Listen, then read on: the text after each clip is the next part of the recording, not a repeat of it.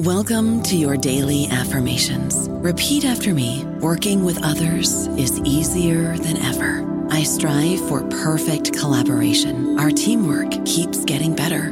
Yeah, affirmations are great, but Monday.com can really get you the teamwork you desire. Work together easily and share files, updates, data, and just about anything you want all in one platform.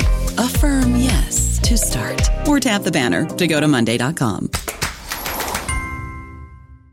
Hello, everybody. This is Marshall Poe. I'm the editor of the New Books Network, and I'd like to tell you that we have a new and improved website. It has 2 new features that we think you'll love. One of them is a vastly improved search engine, so that when you type in keywords, you'll get a bunch of episodes really quick. The other is the ability to create a listener account, and in that listener account, you can save episodes for later listening, so you can create a kind of listening list. We think these features are neat, and we think you'll enjoy them. Please visit the site today. Welcome to the New Books Network.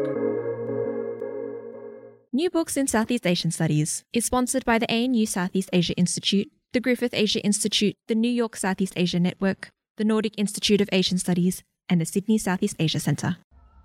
Welcome to New Books in Southeast Asian Studies, a channel of the New Books Network. I'm Michelle Ford, the Director of the Sydney Southeast Asia Centre at the University of Sydney and co-host of the channel. Today I'm talking to Jenna Grant, a cultural anthropologist from the University of Washington and author of Fixing the Image, Ultrasound and the Visuality of Care in Phnom Penh, published by the University of Washington Press in 2022. Fixing the Image is an interdisciplinary study of the use of ultrasound technology that interrogates its meanings for doctors and patients, but also the broader insights it provides into Cambodian society. Welcome, Jenna. Thank you so much, Michelle. It's really wonderful to be here. Jenna, I'm sure our listeners will be as curious as I am about what made you decide to focus on ultrasounds. Indeed, I get this question quite a lot.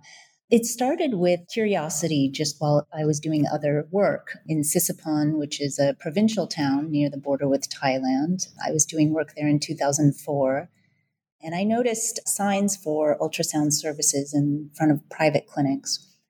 Later in Phnom Penh in 2006, I also saw an abundance of signs, and they seemed to grow each time I came back to Cambodia. My PhD project was originally on an HIV prevention clinical trial, but that became unfeasible when the trial was canceled by the Prime Minister. I needed to shift my focus, and medical imaging combines a lot of my interests, specifically in technology, in visual practices, and in medical practices. So that's how I came to ultrasound. Jenna, you opened the book with the story of a patient whom the doctor believed was afraid of ghosts. Can you tell this story? Sure. This story involves the head of the imaging ward who, in the hospital where I was doing my field work, the ultrasounds were performed by medical doctors who had training in radiology or gynecology. So he performed a scan on a young woman, probably in her mid-20s, and she had come to have a scan because she had a pain in her abdomen. So she came for a general abdominal scan, and I watched the scanning exam in the exam room. Her friend was also in the room with us. And then after the exam, the doctor said, "There's nothing there, you're fine." And he joked with them a little bit to sort of ease what seemed to be her anxiety. And I talked to him afterwards, and he said that actually she was afraid that perhaps she had a malady that was caused by a ghost. And he said that has happened before. It's certainly not common, but understands that patients come for many different reasons. And I found this story interesting because it shows to me how ultrasound moves between worlds that may be considered separate. For example, medicine and then other ways of knowing about or understanding the cause of a malady. So that could be sort of in traditional medicine, through dreams, through Buddhist healers, for example. So this story kind of hinted at this richness and the ways that ultrasound kind of travels in society. I also was a bit worried about starting with this story, and I mentioned this in the book because it's quite exotifying. So I write a little bit about that and sort of the danger of starting with a story about ghosts. In other words, I didn't want to convey that Cambodians as a whole are superstitious about technology or all believe ghosts cause illnesses. Those are not the generalizations I was trying to make. But it was more about how technology moves between these different spheres through different domains that are often considered separate. That's a very important point and one that resonates across Southeast Asia. It reminds me of someone I knew who was highly educated but believed that she had a brain tumour from sleeping in the bed where her cousin, who had died of brain cancer, had slept. So, while it's important not to exoticize, it's also important to recognise that people do have different ways of understanding health and illness and how illnesses are transmitted, I think. And this brings me to another thing I wanted to ask about, which is patient demand for high-tech solutions and visible quick fixes. Again, this really resonates with what I know from Indonesia, but I was interested in the points you make in the book about the politics of under and overcare in Cambodia. Yes, thank you for sharing that story also about your friend in Indonesia, because I've definitely encountered similar stories too in Cambodia. What I call overcare and undercare is probably an imperfect shorthand for kind of excessive treatments and then neglect. But overcare with ultrasound involves performing scans when they're not necessarily indicated. This is most common in pregnancy, where ultrasound exams are not needed for medical purposes. WHO recommends 3 times per pregnancy. In reality, many people, not just in Cambodia, but around the world, get more scans than that during a pregnancy. But also in other conditions where ultrasound might be thought to provide an answer or to do important diagnostic work. There's a phrase that I discuss in the book that conveyed this to me really vividly, which was get an ultrasound of your stomach, 20,000 real, get a scan of your head, free. And this was just sort of a joke, a little bit of poetry, in my opinion, but it conveys how patients and people are aware of this kind of economic imperative to provide ultrasound scans. Jenna, you note in the book that these small and relatively inexpensive machines can be basically bought by anyone with a bit of money. What problems does this cause? This means that people who are not trained to produce or read scans provide ultrasound services. For example, cardiovascular services for potential abdominal disease and obstetrics and gynecology. So the most common, as I mentioned, is pregnancy. And these pregnancy services are provided by midwives and nurses and doctors in Phnom Penh. The concern for doctors and patients is that untrained providers are able to provide these services. And that is something that the Ministry of Health and the government, they're aware of. There are certainly laws or sort of articles of laws called praka about who can operate medical clinics and minimum standards and responsibilities for clinics. There's even a praka about the training of radiological technicians. So the Ministry of Health does have policies about this, but it's more about kind of capturing what's happening in the private sector. Is it a case that the policies are implemented in public hospitals, but it's hard to police what's happening in that private sector? I think so, yes. This has received attention for at least the past 20 years, and there have been a lot of efforts to regulate the private sector, but it's important to note that most practitioners, doctors and nurses and midwives, have worked or continuously work in both public and private sectors. So there's people kind of moving in between sectors. It's difficult to regulate that in some ways because people are also government employees. So those people have medical training of some degree, from everything from a midwife up to a doctor. But are people who have no medical training also using the machines? I can't answer that with confidence. It was hard for me to do research in these more kind of underground clinics, if you will. So I'd rather not comment on that just because I don't know. But it does bring us to this question of technology, which is at the heart of your story.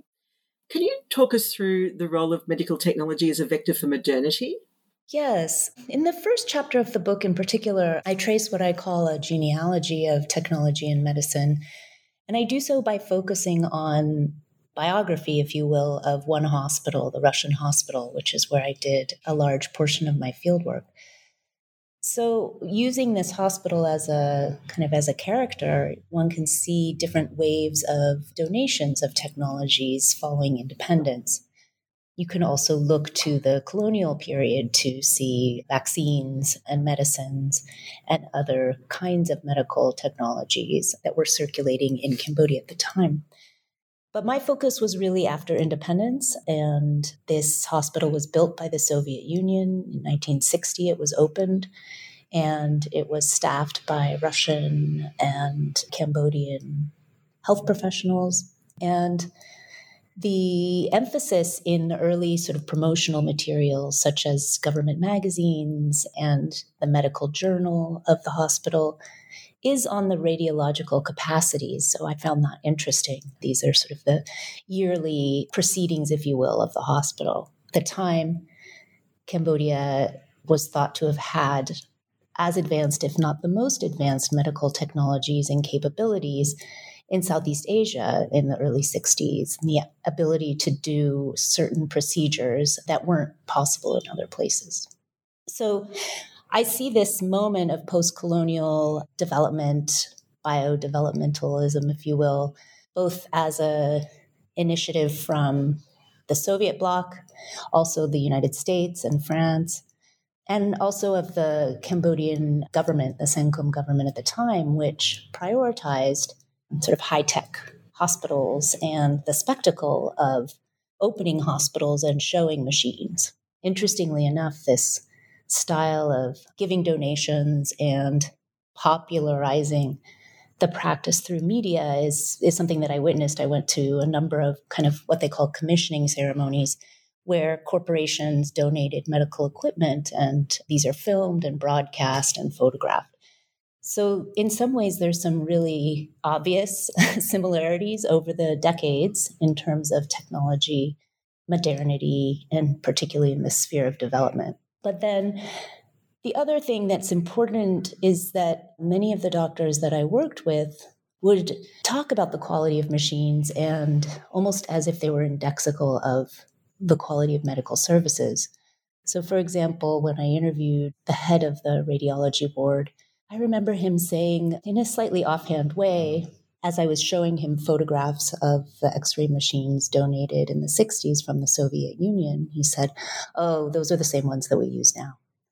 So there's a bit of a sense where the narrative of Cambodia's promise and its futurity, its future greatness, lingers in the sense of disappointment and unfulfillment. Yeah, and I mean, another aspect of that disappointment is when people in the contemporary period are given equipment that has problems or doesn't work. What strikes me here is this really speaks to the way that the global aid economy works. And you've talked about the past, but what do the technology transfers tell us about Cambodia's place in the contemporary world? Yeah, so this isn't as much in the book, but I've written a bit about it in articles. There is a active donation scene of technology, but there's also, of course, the Ministry of Health and private hospitals procure equipment on their own. So I don't want to in any way suggest that it's only that these machines are only coming from abroad. JICA, the Japanese Development Agency, donated a number of machines, but they're also sold by equipment distributors in the country. But certainly there are remnants of old technologies in hospitals and clinics. There are donations sometimes of equipment that people might not have the expertise to produce images, to read them, to maintain the machines, and to repair them. So there are indeed technicians who are trained to work, for example, on X-ray machines, but there's a sense that people don't want to receive kind of secondhand goods from wealthier countries. In fact, I've been at ceremonies, donation ceremonies, that called attention to the fact that this ceremony was unique in that GE, this American multinational, was donating new machines, right? And at the time, the Minister of Health said, this is not the norm. So he pointed that out as an important change. Yeah, that's really interesting, isn't it? The idea that you're no longer in a time when you're prepared to take cast-offs and second-hand goods. And we know internationally that often people shed their technology thinking they're doing a good thing, but in fact just making rubbish in other countries. But going from a literal discussion of repair to one that's more metaphorical, two key concepts that you invoke in the book are repair and stability. Could you talk a bit about what these are and why they're so important in Cambodia? Are they just a legacy of Cambodia's violent past or something more? Thanks for this question. I think that there is a sense in which these concepts are related to a legacy of a violent past and the effect of that violent past on health and healthcare.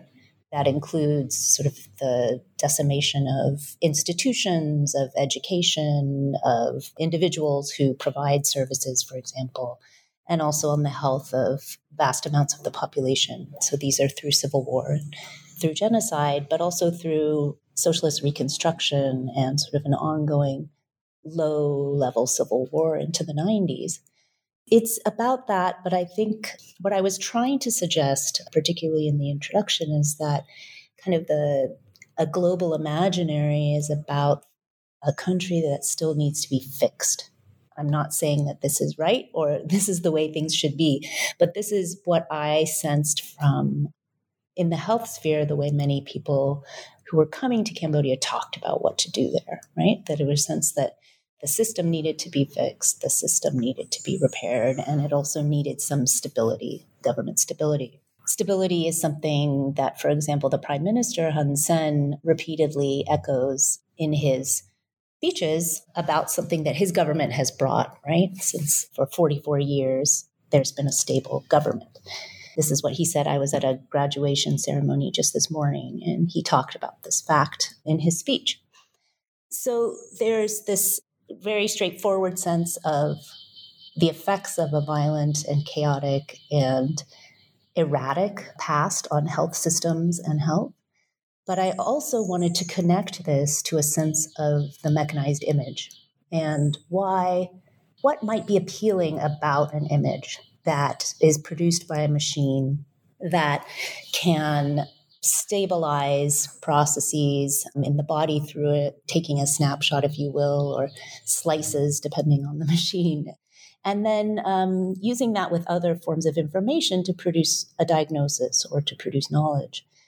Even if that stability is momentary, it's not a permanent state. For example, people know that diseases change, treatments happen, bodies change. But I was interested kind of in a conceptual sense of trying to think about the relationships of mechanized image and these sort of material aspects of history in Cambodia. And I guess the last thing I wanted to ask before turning to some of the more theoretical and methodological questions dealt with in the book is this idea of seeing. You've just been talking to us about the images, but how does this idea of seeing play into the patient experience? The word that I heard used and used myself for seeing in the case of medicine was mo. I write about this a bit in chapter 4. Mo is a little bit like see in English in the sense that it can mean a lot of different things, like to look at something, but also to understand or to interpret. So it has this kind of richness of senses. It's also something that people use in phrases about looking at things and whether or not know how to look at them. So, for example, people might say, mo, I don't know how to see this or understand this or interpret this, right? But using this word mo. So seeing is important for medical practices, both within biomedicine and in traditional healing and in Buddhist healing. So one of the things I wanted to be clear about is that my project wasn't to destabilize sort of a hierarchy of senses in which seeing is at the top. I mean, there's been a lot of important work in feminist science studies, for example, about kind of disrupting that hierarchy where sight and the seer is privileged above all else. And I wanted to build on that work, but also to acknowledge that it's not only in quote unquote the West where seeing is important. And so let's think about the ways that it is and how this relates to knowledge and how this relates to desires that people have to understand their illness, but also in the case of pregnancy to come closer to the being that's developing. So do you want to talk to us a little bit more of that body of work that underpins your discussion of seeing? I think it'd be interesting for our listeners to relate this very literal concept of seeing as we understand it with these images to the politics of it, perhaps? Sure.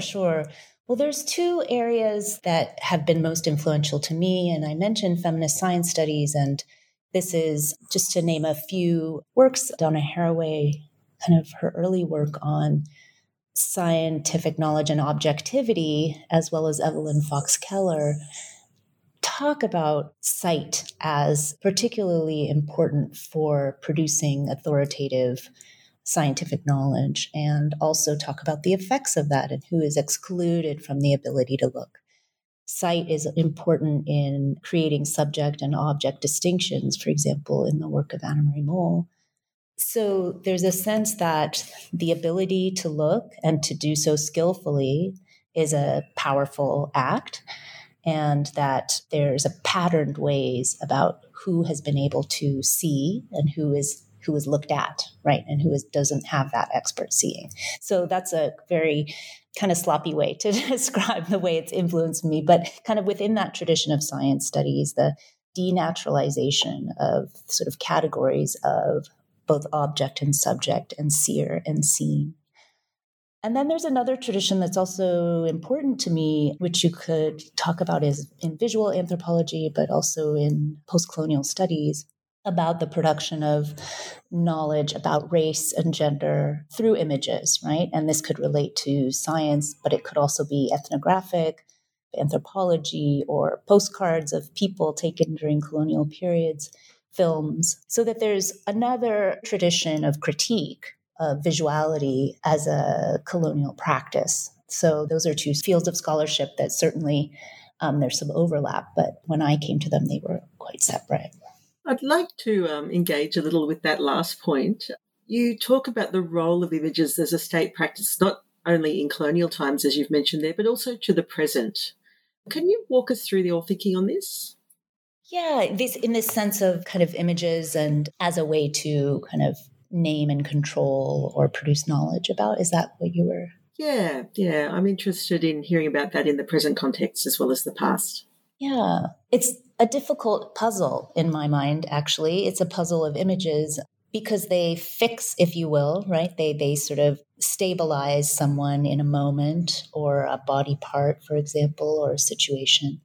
But then we all know, and more with smartphones, for example, that images are fixable, right? They're manipulable. So if anything, people are savvier, I think, kind of in everyday life about images as potentially revealing, but also potentially fake and altered. So I see this sort of puzzle of images as co-productive, if you will, with knowledge and care. So what I mean by that is that the production of images and also practices of relating to images are ways through which knowledge practices emerge and care practices, or care in the sense of healthcare. So certainly the state uses images to control and to manage populations. We can think of ID cards, maps, kinds of photographs.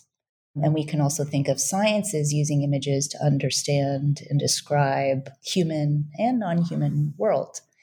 But I think that we have learned, through an abundance of scholarship from around the world about the diversity of image-related practices. And so part of the book was trying to think about the case when there are a lot of factors contributing to the authority of a particular image. And for ultrasound, the fact that it's produced by a machine, so it seems less kind of alterable by human subjectivity.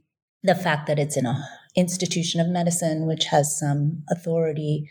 So these things that contribute to the factiness, if you will, of images and their authority, and also the affective relations that people have with images as a way to bring things closer to them, if you will, particularly in pregnancy, to learn not as a sense of control through the image, but as a sense of coming close to in some ways. So there's also a body of literature about that in photography, for example. And that brings us back from the state to the individual. The last question I wanted to ask you about this before turning to a couple of questions on methodology is about your comments on the instability of images, which we've just talked about at length in the contemporary period, but also our desire to make them better. And of course, all our listeners will relate to this with the use of filters and so on in social media. But in the context of these ultrasound images, what does the desire to make images better mean? There's a sense for lay people, patients, their family members looking at medical images, recognizing them as expert images, but also commenting on their aesthetics. For example, people would say to me, "Oh, I don't think this X-ray is very good. Look, it's cloudy or it's fuzzy," for example. And so there's something about the way that the image looks that's important to people, even if they're not making a claim to understand all that it depicts. But then the other sense about this kind of making the image better is what I saw with ultrasound, prenatal ultrasound in particular, and the interest in color, as it was called, ultrasound. So the idea that a color ultrasound is more sort of natural and lifelike looking is not uncommon, again, in Cambodia, but also you can find these sort of 3D, 4D ultrasounds around the world. And the way that people preferred those was to say they look more natural, they look more beautiful. And that was the sort of language that people used about the image. The doctors, would say color doesn't really add any clinical information. So we don't know if we should be doing this. We have to charge more for ink, that sort of thing. But at the same time, I think everyone involved recognizes that this is a complicated practice. This is a practice that involves aesthetics and desire about certain kinds of images, and that it's not strictly just a clinical, if there could ever be such a thing, practice, right? Some of the debates about ultrasound, prenatal ultrasound and feminist ultrasound, sort of that it's just entertainment, right? People go just because it's pleasurable. And certainly I think I agree with that, but it's also extremely anxiety producing. In the United States, it's mandated as a politics of abortion in some places that are trying to outlaw abortion. It's fraught, sort of the kind of requirements and whether or not one's compelled to use ultrasound. But I think that the idea of having a more lifelike image is related to the sense that prenatal ultrasounds are medical images, but they are also akin to portraits. So that makes them kind of multiple in ways that an ultrasound of the thyroid or the cervix are not, right? There's no sense that people said when they were looking at their thyroid that there was a personhood at stake or a being at stake, right? So that's one way that I thought about the aesthetics of having a better image, is that in some ways it matters for things like clarity, as I mentioned in the beginning, but in other ways it relates to a different kind of regime of aesthetics around portraiture. And that's specifically in the case of prenatal ultrasound. I don't know about you, but I'm very busy and I don't have a lot of time to cook. That's why I subscribe to Factor. Eating better is easy with Factor's delicious, ready-to-eat meals. Every fresh, never frozen meal is chef-crafted, dietitian approved, and ready to go in just 2 minutes. You'll have over 35 different options to choose from every week, including Calorie Smart, Protein Plus, and Keto. These are 2-minute meals. Factor meals are ready to eat and heat, so there's no prepping, cooking, or cleanup needed. They're flexible for your schedule. Get as much or as little as you need by choosing your meals every week. Factor is the perfect solution if you're looking for fast, premium options with no cooking required. Sign up and save. We've done the math, and this is important. Factor is less expensive than takeout, and every meal is dietitian approved to be nutritious and delicious. Head to factormeals.com/NBN50 and use code NBN50 to get 50% off. That's code NBN50 at factormeals.com/NBN50 to get 50% off. I've never seen a colour ultrasound or an ultrasound of a thyroid. Color in this case meant color as in like a tint, a skin tone. And then certainly there's color used in Doppler ultrasound, sort of red and blue, that are measuring the sound, say, of a heartbeat. But what people were talking about with prenatal ultrasound in color was about an image that would be printed or given to them on a DVD that was not kind of grayscale, but had a tint to it. I'm glad you clarified that, because I really was thinking about brightly coloured ultrasounds. No. But what I was going to say is that, anyone who's ever talked to someone who's had an ultrasound during pregnancy or been sent the image certainly knows that these images are much more than a medical tool, and they take on a status of their own, very much, as you say, in the sense of a portrait. But now I'd like to turn to methodology, and told us at the beginning of this interview that really your first plan was not to do this study at all, but to do quite a different study. I'm sure our listeners, particularly those who are in the early stages of their career, would like to know how that happened, but also then, having pivoted, how you decided on the particular approach that you took. And I note here that it's quite an interdisciplinary approach, drawing on both archival research and ethnography. Yes, yeah. Well, the archival portion was not central in the way that I had planned my dissertation research. But during the course of fieldwork, and I did archival research in Phnom Penh at the National Archives. There's also a fantastic audiovisual archive in Phnom Penh called Bopana that has audiovisual materials for over the past 100 years.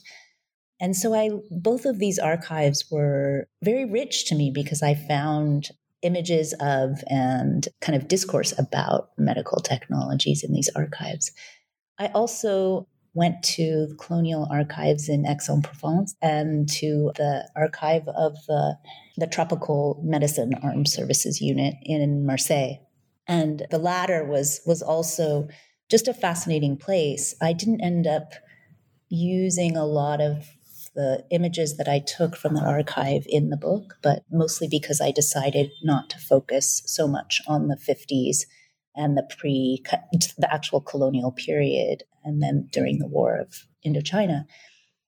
So I guess in sum, my methodology was, I thought about I should look into the history of technology, but I didn't have a distinct plan about how to do that.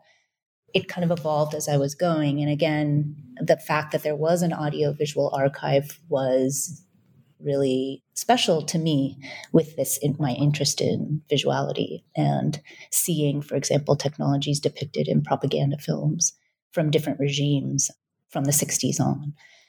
So I guess in sum, if anyone's considering doing ethnography or doing history and mixing them, I highly recommend it. Well, so do I. That's very much the methodology I used in my PhD too. But I want to take you back to that moment when you realised your first option was not viable. Can we just, if you don't mind, explore sort of the emotional landscape of that moment in your journey? Yeah, it was extremely difficult and wrenching, I'll say, because I was invested in studying the politics, the kind of post-colonial politics of clinical trials. And what I had been looking at was the first experimental clinical trial in Cambodia. It was at a very large scale. There were new institutions created to manage this within the Ministry of Health, for example, the Human Subjects Review Board. So I was interested in all of these practices around a clinical trial and also controversies around it, which at the time in Cambodia were led by a sex worker union, sex workers being the primary kind of population of this HIV prevention trial. This drug is now approved as a prevention. It's called PrEP in the US. At the time, it was just a treatment. So this was the early stages of looking at whether it could be used as a prophylaxis as well. The trials were controversial in other countries, not just in Cambodia. And they were controversial in Thailand and in countries in sub-Saharan Africa. But Cambodia stood out as a case where the prime minister canceled the trial. And this was a really difficult event for many people involved, local NGOs collaborating and foreign researchers. And it was also, to me, an important event about kind of what does it global health research doing and what is it being asked to do by critics. So, but the thing is that when there's a really controversial topic for your PhD and a politically fraught one in which people lose your jobs, in my feeling, it was not ethical nor feasible to continue that research because I didn't want to endanger people's work by asking them to talk with me or spending time with them. So that's how I stopped after my master's research. I published a paper about it in Social Studies of Science, but I really stopped at that point because kind of for ethical and practical reasons, I guess. It was hard. It was very hard. And I talked it over with my committee and switched gears to something that took up more of my interest in visual studies, which I had always had, but it was sort of a side project. And in that way, it made it even more multidisciplinary, I suspect. But I think it is interesting, and it's really good for people to hear these stories because, of course, academic research is seldom linear, at least good academic research.